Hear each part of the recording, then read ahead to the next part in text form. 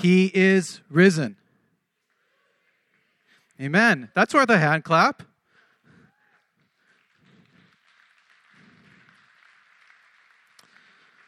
This morning is a wonderful day to be able to celebrate and to remember. And if for you this morning, you are new to ECC and maybe church is not a regular part of your practice, just this morning you felt like you just wanted to go.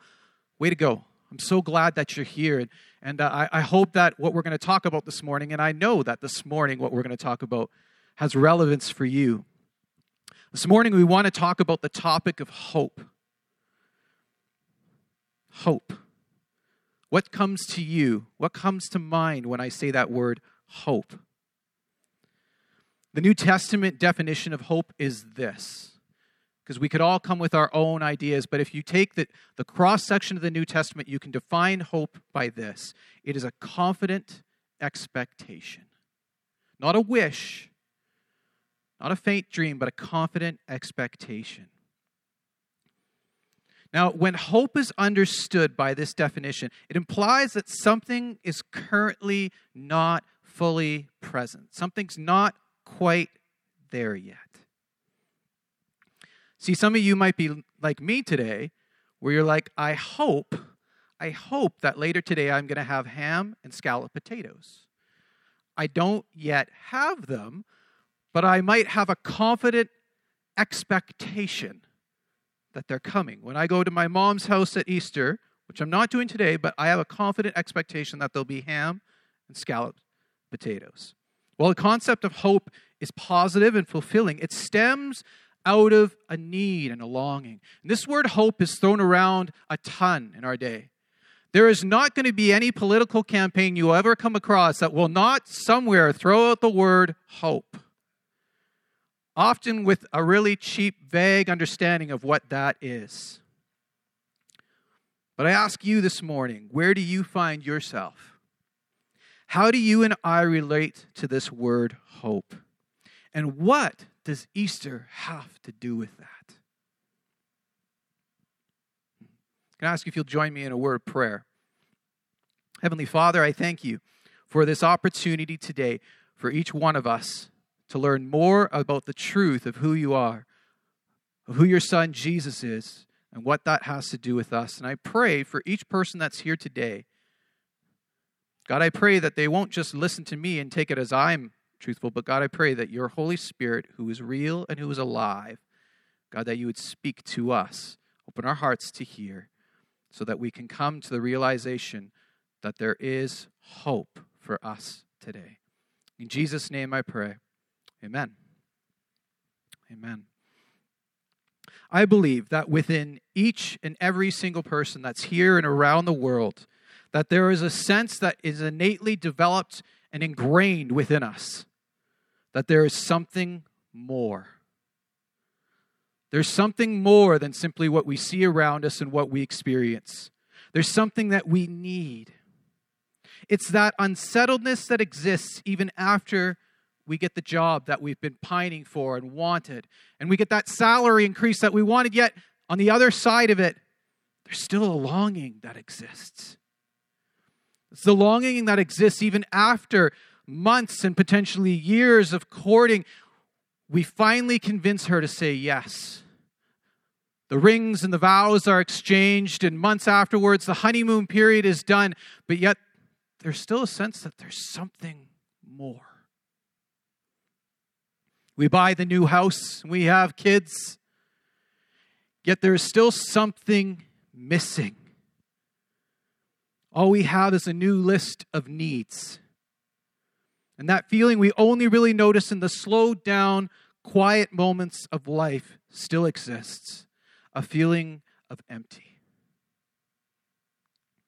In Romans chapter 8 in the Bible, in the New Testament, it says this, for all creation, everything that's been made, is waiting eagerly for the future day when God will reveal who his children really are. Against its will, all creation was subject to God's curse. We're going to talk about that in a couple minutes. But with eager hope, the creation looks forward to the day when it will join God's children in glorious freedom from death and decay.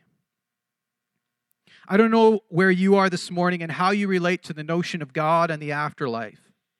According to a recent national survey in the U.S., 80% of the population confess to strongly believing in the afterlife. This is despite a culture that sells the idea of God as pure foolishness. This 80% accounts for those who brand themselves as faithful followers of religion and those who have nothing to do with religious practice. 80%. 80%. I think that this is indicative of the fact that deep inside we all know that there's more than just what we see. This can't really be all there is. It just isn't right. Is there not more to life than this? I believe the entirety of the Bible is a response to this longing and question we have, a guide into how to fulfill what we crave at our deepest level. Again, I don't know your relationship or experience with this book I talk about, the Bible. Perhaps you viewed it as a rule book, or perhaps you have no relationship with it at all. But what I hope you can see this morning as we spend time assessing and looking at it and overviewing it today is this book is actually a love letter. And it's a guide to hope for you and for me. In the first part of the Bible, we begin to see a picture of a promised hope, a cure for what ails all mankind, a plan and provision God put in place right from day one. So let's start this morning by looking first at hope promised. The Bible begins in the book of Genesis with the explanation of God's creating everything that is. Most important to God is the creation of mankind. It's a side note, but it drives me crazy. Anybody ever watch the old show Rescue 911 back in the 90s? I am aging myself. I remember as a kid watching that show and couldn't fathom the idea of people who almost died to save a cat. Some of you are so close with your cat, there would be no question you would go in, and you are much more caring people than I am. But if you ask God, and according to his word, there is no thing in creation that has more value, no animal, no plant, no ocean that has more value than mankind. Human beings take the highest of worth and priority. And it's because they are a creation of God that he was most pleased with, and whom he made in his own image. It was a reflection of himself and one made to have a connection and close relationship with his Creator. In Genesis 1:26, God said to himself, God being one person, one being but three persons, Father, Son, Holy Spirit. God the Father, God the Son, God the Holy Spirit, let us create man in our image. So God made this special creation, mankind, to have a relationship with him. So he made the world, and it was a paradise of perfection so that mankind could flourish. There was no sickness or death, and God walked alongside them. But just as quickly as this is explained, we see in the story that paradise falls. God's one condition to men and to women was to not eat from the tree of the knowledge of good and evil in this garden paradise he created called Eden. Now you may ask, why did God even give the choice? Why would a creator create beings and give them the capacity to make a mistake? But God created mankind again to have a relationship, to love them and to be loved by them.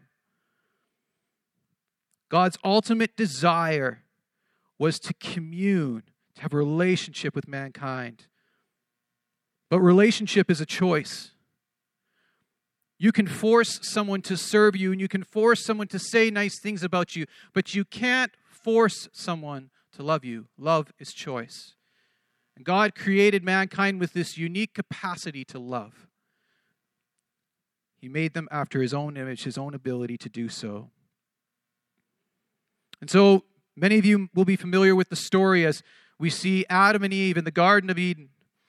And Satan comes disguised as a serpent and tempts Eve to eat the tree of the knowledge of good and evil, the one thing God asked them not to do. Claiming if she did, she would be just like God herself.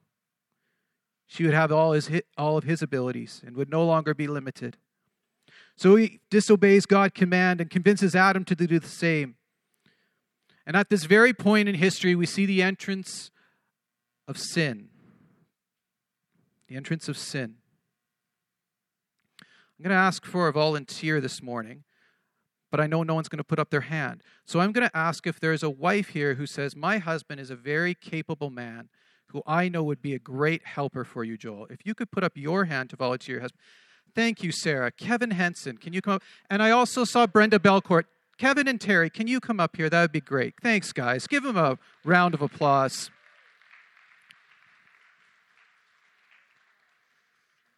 Now, this word sin is a little dirty. Kevin, you're dressed a lot nicer than Terry, so I'm going to give Terry the other. Just being honest. Okay.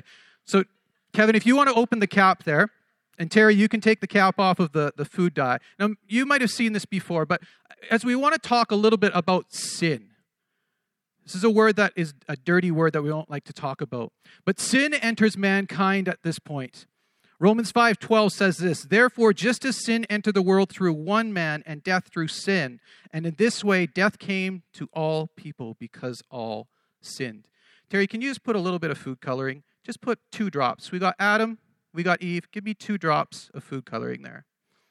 Now, I don't know if you guys can see. Kevin, can you take the food dye out? Can you take that red out of the water without pouring it on me? Can you guys not see with the light? You can move forward just a little bit. Here's the thing with sin. If sin came and you'd say, well, it's such a small thing. It's such a small thing. Why would sin pass to all mankind? Why would that say in Romans that it went to all mankind? But the consequence of sin, the original sin that came into mankind, is it infected the entire world. It infected all of humankind. And it passed on from generation to generation. And so in that, the Bible says very clearly, there was suddenly this mutation. There was suddenly this barrier called sin that affected everyone. You can put a cap on that. Now, does anybody feel like they could separate and pull the red out of that water and clear it up again? It's impossible to do. Even though it was a small bit, it couldn't be pulled out. We couldn't just cut off our arm and get rid of the sin. Eve grabbed that apple and put it in her mouth, just cut off the lips, take off the arm, and it'd be all done with. It infected all of her. It affected all of us. Thanks, guys. You can give a round of applause.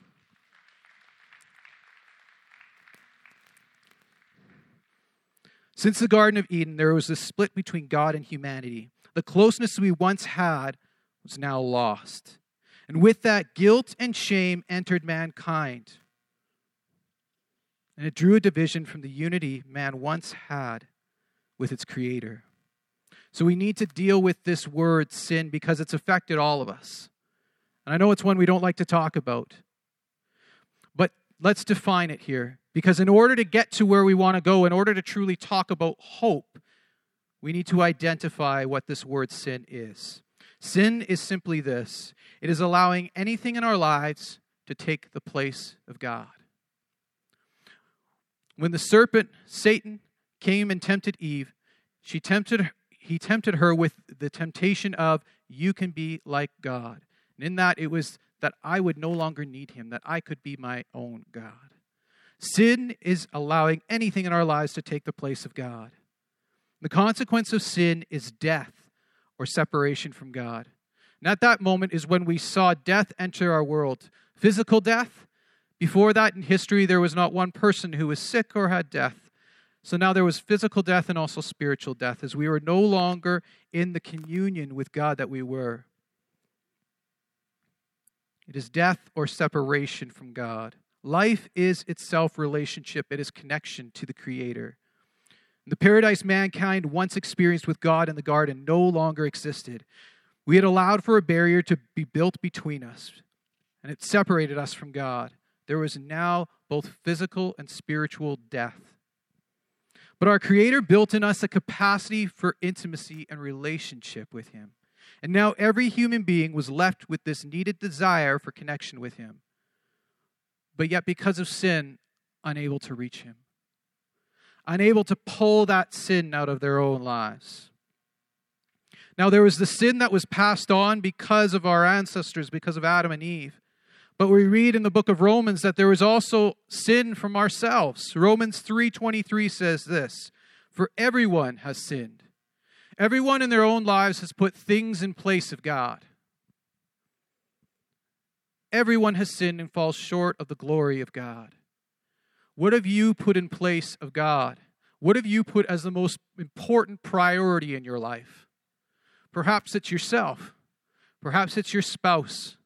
Perhaps it's someone you idolize. Perhaps it's something you want. It's wealth, it's power, it's prestige. The Bible says it clearly. All have sinned and fall short of the glory of God. Our struggle with sin was not only because of the passing down of sin, but also our own personal. And this sin that came into the world now became addictive to us. This idea of sin being addictive might seem like a weird concept. One man shared a story with me one time that I think really helped bring it to life to me, because sin in itself is so dirty, it's so gross that you go, why would anybody want it? No one chooses an addiction. But a friend of mine shared a story of how a man in the north hunts wolves. And what he would do is he would take a knife. And he'd take a knife and he would dip it in blood. And I don't know if you know this, but it's cold up north. And he would stick it in the ice and the snow, and it would stay there. And eventually what would happen is wolves have such a love and such a lust, thirst for blood. They eventually smell it and they would come. And he would start licking the blood off the blade. But as he would do that, he begins to lacerate his own tongue. And eventually what he ends up tasting is he ends up tasting his own blood. But his lust for blood was so strong that he would continue to lick and continue to lick and continue to eat until eventually the wolf would bleed out. This is essentially a parallel for what sin does in our lives. No one chooses sin. No one chooses wrong. But yet it appears so attractive. At first it appears so fulfilling that we begin just to be attracted to it. We begin to lick. We begin to go for it. But what seems to be something that we would want actually becomes something that brings death to us. I don't know anybody who believes that they are on their own a slave to sin or an addict. It's often those in the lives of those who are truly addicts that recognize the addiction for what it is. But the individual doesn't realize the power that that substance has over them. I don't know one person in my life. I know many who abuse alcohol, but I don't know one who chose to start because they wanted to be controlled by alcohol. Rather, it was the promise and the lure of what they thought, the good things that it would bring. It would just bring, they could be more social, made them feel better. It took away pain. But eventually it took control.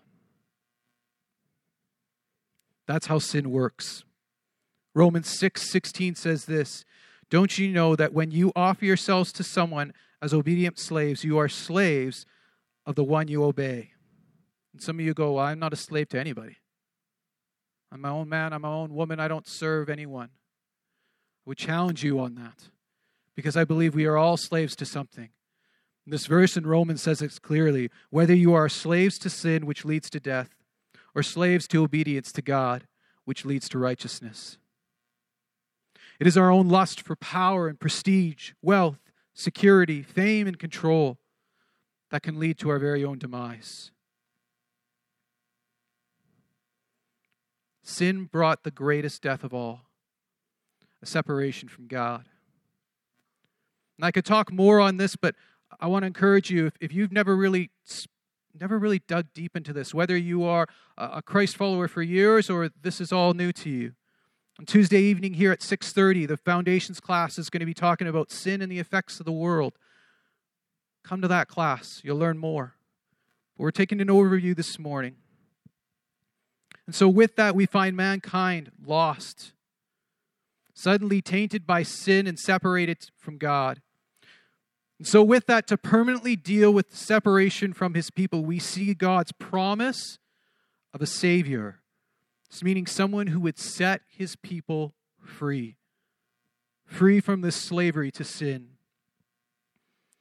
He would be a Messiah, someone who would deliver his people from bondage. Throughout the first section of the Bible, the Old Testament, this was written before Jesus came to earth. There are over 400 prophecies or predictions about the coming of the Messiah, one who would set his people free. This promised hope of a Messiah gave something for people to look forward to hold them through trials. But yet, if it was unanswered, it would never actually help. It needed to be more than just a wish. But again, hope is the confident expectation. It was of something that was going to come. And indeed it did. And it's what we celebrate today. So let's look into that as we see hope ransomed. From this point in Eden, we see world history to continue to move forward after the entrance of sin in the Garden of Eden. Battles and wars and kingdoms come and go. But God's promised Messiah who would restore his people remains hanging in the balance. Animal sacrifices are given in an attempt to bring a stopgap to pay for sin. But a divide between man and God still exists. God's people are still waiting for their Messiah, the one who would free his people, who once again would restore things to the way they were to be. So as history moves forward, we see mankind try to respond to this need that each one of us, when we're honest, when we have those quiet moments, each one of us know and experience. That longing and that emptiness, that need again to be connected with our Creator. And so mankind responded by creating religions and different civilizations and creeds, trying to address this longing. The tendency is when we know something is wrong, but we don't know what. Our tendency as human beings is to silently try to figure it out. What's wrong with me? And so we see mankind try to recreate itself with religions and kingdoms and ideologies. I don't know if you've hit those points in your life where you realize something's just wrong. It's out of whack. And you begin to reassess and you begin to live life differently. You try new things. You try to rebuild yourself. When it comes to sin, you can't rebuild yourself. Some of us look at it and we kind of view it in the way like a Lego block. And we go, okay, I'm going to recreate. I'm going to take this apart. This is easy. I'm going to take it apart and I'm going to rebuild something new of myself. I don't like what this is, so I'm going to rebuild myself. I'm not going to hang out with those same people, or I'm not going to do this same thing. I'm going to take control here and I'm going to make it right because I just know it's not right now. But that's not the answer. It never could be. Because you can't rebuild yourself. Your very DNA is tainted. And I don't say that judgmentally because so is mine. The very core of our being, something is wrong and something is missing. And it's not simply a matter of taking the blocks of life apart and trying to rebuild it and then we'll fix it. It doesn't work.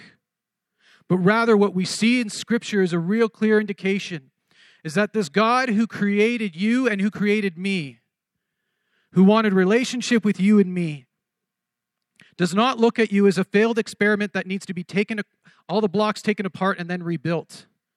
But rather he views you and me as what he always meant us to be. And that is a piece of art. Someone who is an art restorer of ancient works, they don't go, this thing's dirty, let's repaint it. But rather, there's so much intrinsic value that they will painstakingly, slowly refurbish. Not to make something new, but rather to restore what once was, because there is seen the intrinsic value in it. It's not worthless. You are a masterpiece that needed to be restored. Not something cheap and expendable. But you have so much worth to God that you were a masterpiece He wanted to restore. He wanted to have oneness. He wanted to have communion, relationship with you. So with that, he had to put a plan in place. And the most mind-boggling thing is he had a plan in place right from the start. He created you and me knowing that we had the capacity to choose not him. And he had this plan in place right from the beginning, that he could still give us choice to love him, and he would make sure that he could restore us so we could when we didn't. Before I talk about Jesus, I want to just encourage you. Some of you have been getting that process of trying to rebuild life and trying to take apart the blocks and make something new. And in that, there is such an insecurity and an identity crisis that's going on. And there's voices around you that tell you that you're worthless, and there's yourself that's telling you you're worthless, and that's not the way God sees you. He wants to restore you.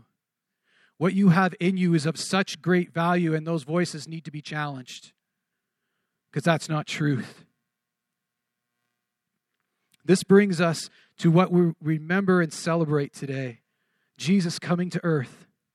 See, these Jewish believers, these people that received God's instructions from him, Jewish believers waited for a Messiah. But this Messiah, this promised one who would set people free from this bondage, Jesus came not as they expected. When they heard of a coming Messiah, they pictured a mighty warrior who would defeat the evil kings and kingdoms that lorded over them, that treated them poorly. They wanted someone who would liberate and bring those who abused power over them under his own intimidation and rule. But Jesus didn't come to rule over an earthly kingdom. In Mark 10:45, it says this, "For even the Son of Man," that's speaking of Jesus, Jesus did not come to be served, but to serve and to give his life as a ransom for many.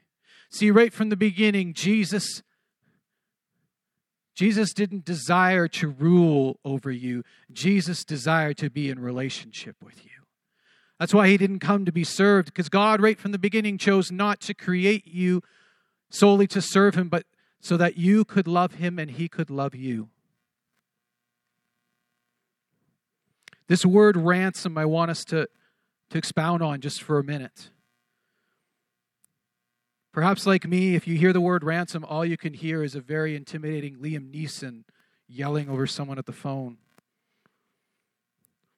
But ransom is the price for redeeming or freeing a slave at this time.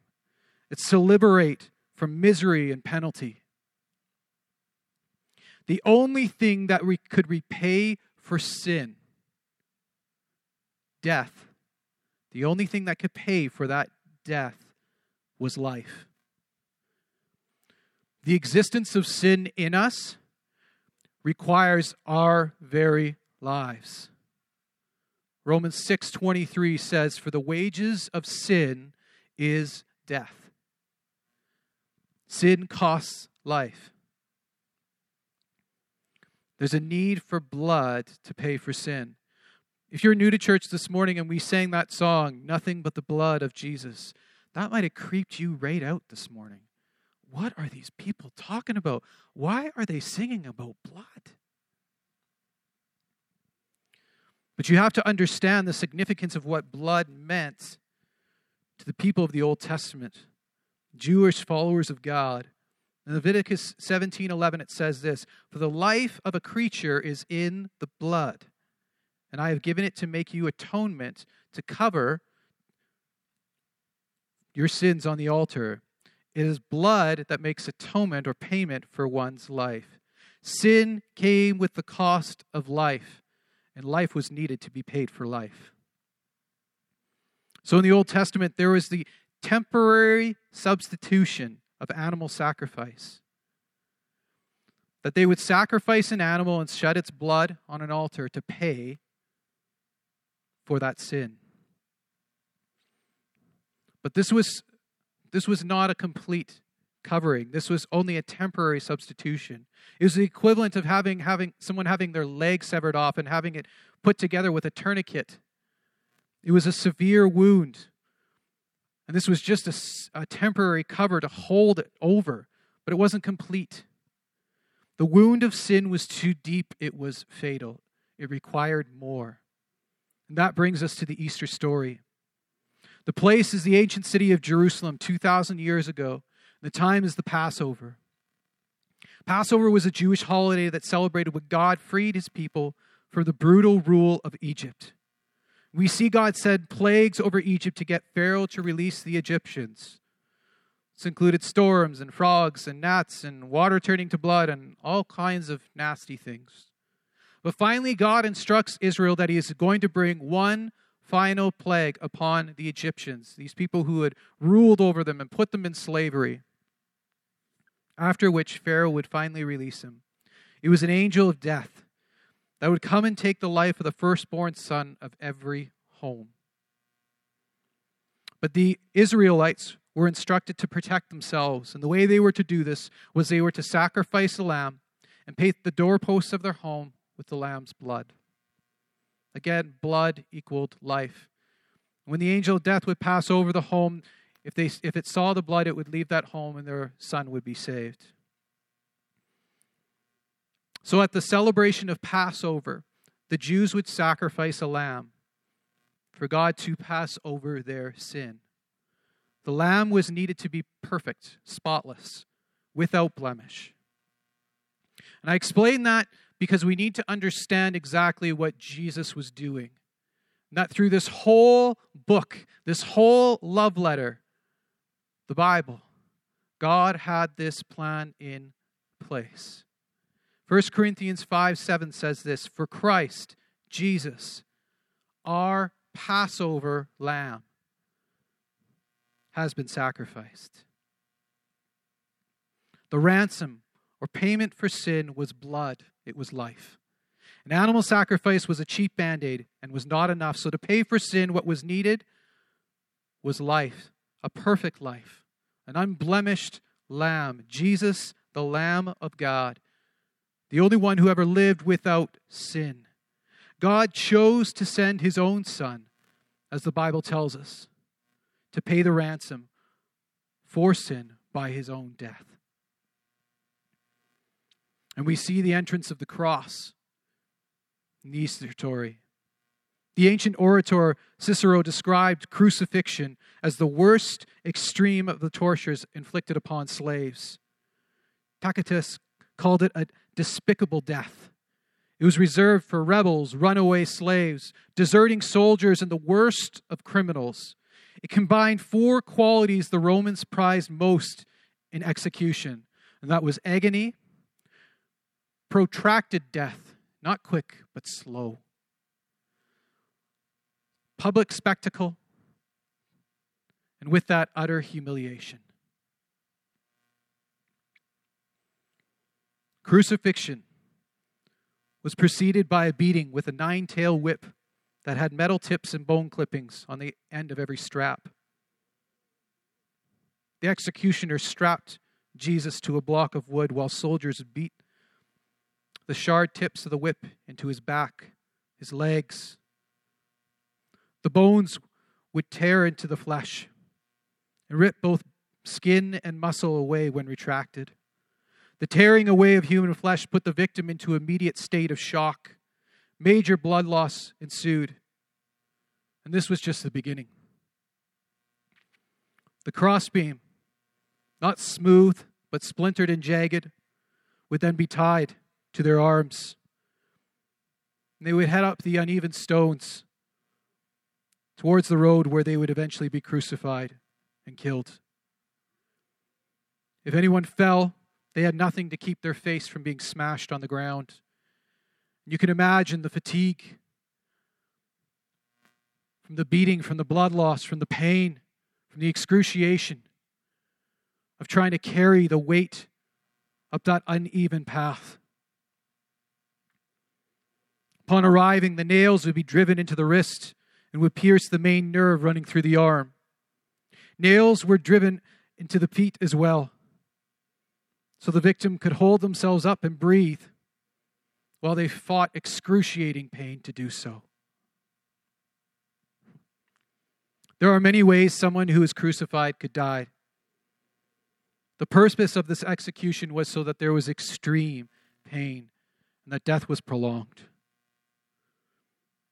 The most probable is that the individual will suffocate after many hours or even days of hanging on the cross, as they could no longer hold themselves up to make room for their diaphragm to breathe.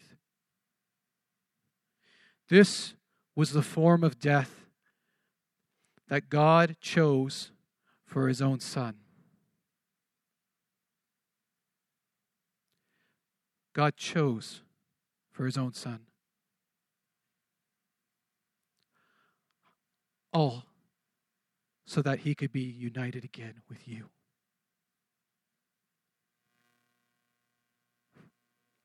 At the crux of this most excruciating torture, right before Jesus' death, we see him speak the most gracious and extravagant words that could be spoken to the people who are the source of his torture and his mockery at the time of his death. Father, forgive them, for they know not what they do.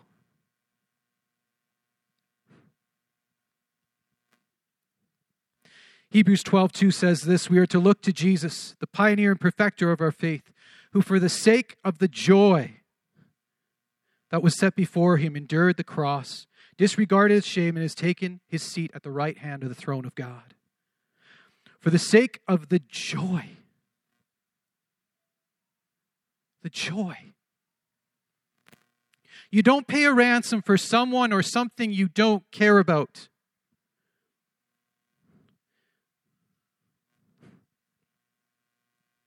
If I received a phone call on the evening of the Stanley Cup final game that the Oilers are playing in, this of course is a made-up story, but if I receive a call and on the other side of the line is a muffled voice that says, I owe them $1 million or Connor McDavid is not playing, that is the easiest decision of my life. Absolutely not. Because I don't care. You don't pay a ransom for someone or something you don't care about. Not only was God willing to pay a ransom for you, but he considered all that pain, all that humiliation, joy, because he meant once again he could be reunited with you. That's how much he loves you. That, at the height of his pain and his suffering, was his concern, was your forgiveness. And the prospect that he could suffer so that you could once again be freed was joy to him.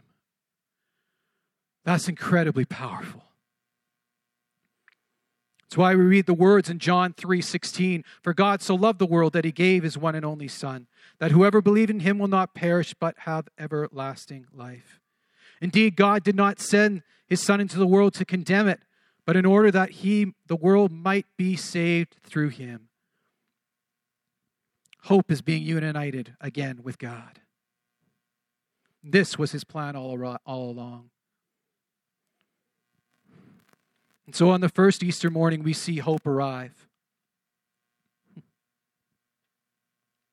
Imagine you're in a hospital and the doctor walks into a room. A mom and a dad hold the hand of their daughter lying unconscious, hooked up to a breathing machine. The beeping of other monitors ping bong back and forth as they hear the words they feared and dreaded. I'm sorry, but it's hopeless. A sunken, hollow death follows that word, hopelessness. It's something that is shrouded over and infected many in our world. It's led to bitterness, despair, depression, and death. For many of Jesus' followers, this was the feeling they experienced when the man they thought was the Messiah, the one that would liberate them, had died. In Luke 24, we see one of these events of Jesus being seen as two men travel down the road. They encounter Jesus. And at the time they encounter him, they don't recognize, they don't know who it is that they're speaking with. And they begin to explain the current state of things that have happened to who they believe at the time is a stranger, reacting to the crucifixion of the one who they had thought would be the Messiah. It's funny how often in life the true victory we have in Jesus arrives just on the other side of life's greatest challenges, life's greatest disappointments.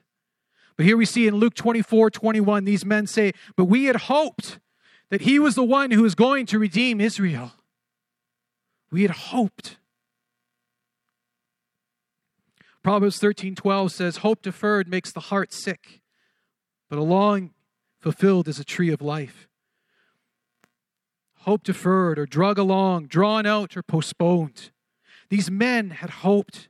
They knew what it was to have their hope deferred, and they believed Jesus would free them. But the temporary perspective of simply seeing Jesus' death made them reevaluate that hope. I ask you this morning, what about your temporary circumstance make you reevaluate your hope? You thought there must be more to life, but you can't make sense of it. You can't make sense of there being a God when the world is so dysfunctional and so unfair. When your life and circumstances are so hard. Perhaps you're on the same road as these men, heartsick and uncertain.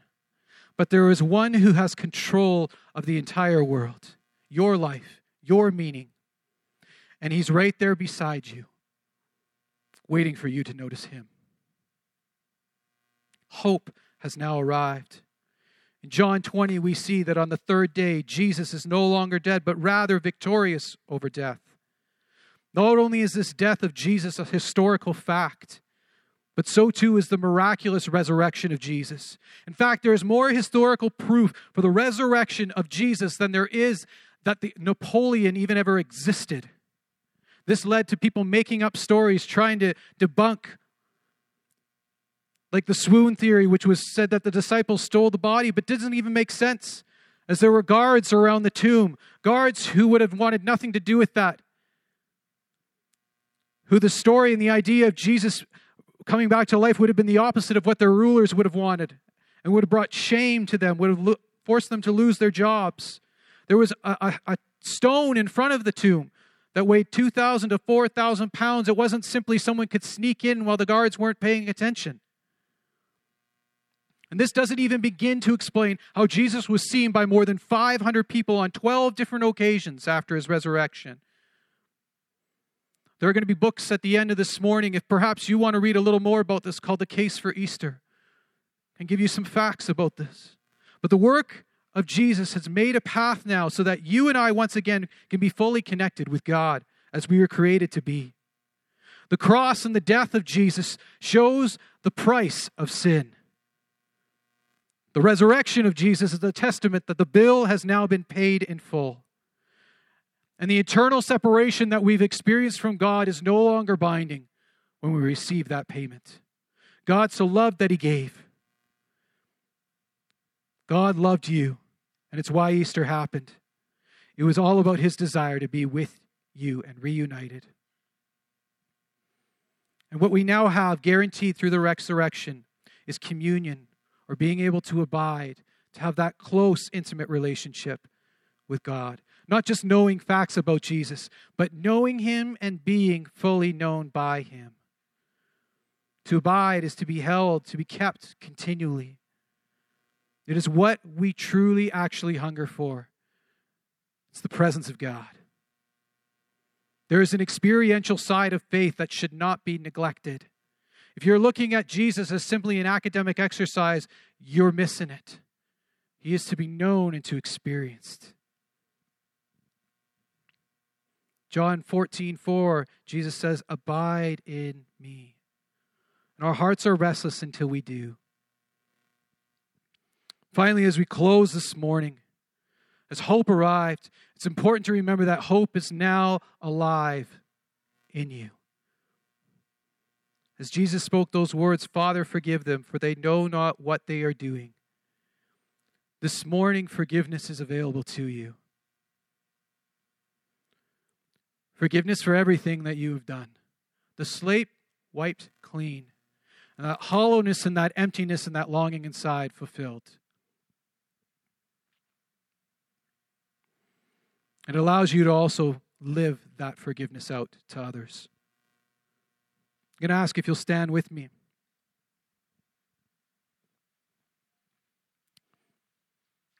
As we close this morning, I want to give an opportunity Because perhaps there's someone here that came, it's Easter Sunday, and you decided you were going to try church this morning.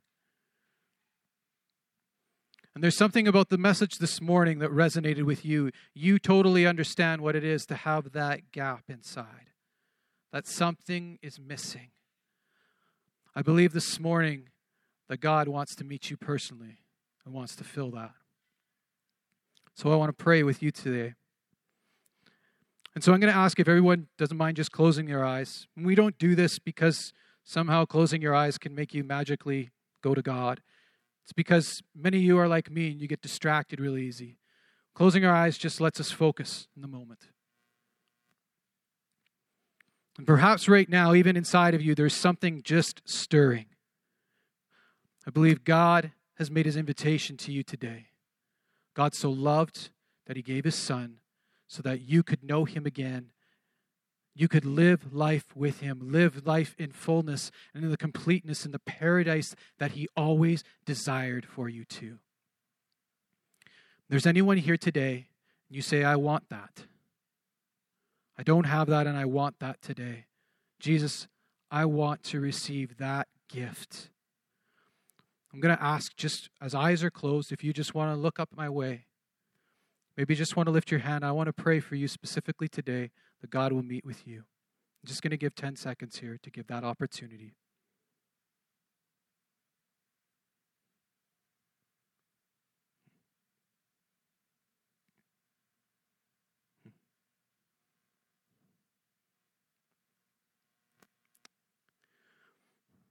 Let's pray. If it's you this morning, I want you just to pray this in your own heart. Jesus, thank you for coming for me. Thank you for dying for me. I know I haven't done everything right. I've made mistakes. That word sin, it's in me. Please forgive me. Make me clean. Help me to be close to you again. Help me to live life full, complete. Take the emptiness and the hollowness. Make it alive again. I pray in Jesus' name. God, for those of us who know you, but perhaps again, we've diminished the meaning of the cross and we've forgotten how significant it is. Those of us who say we know you, but yet in our lives there's an inconsistency because there's still sin in our lives. We've made the cross something that pays for some sin, but not for all of it. We pray, forgive us again this morning. Draw us back. For those of us where this morning it seems so long since we've heard your voice, where we felt your presence. Again, God, would you awaken our hearts to the reality that you are alive and with us. God, that you desire to abide with us. Can you forgive us for the things that have come in the way? And again, just come in fresh and anew. And help us to not just experience your forgiveness, but extend your forgiveness to those around us, I pray. In Jesus' name. And if you agree, say amen. Amen.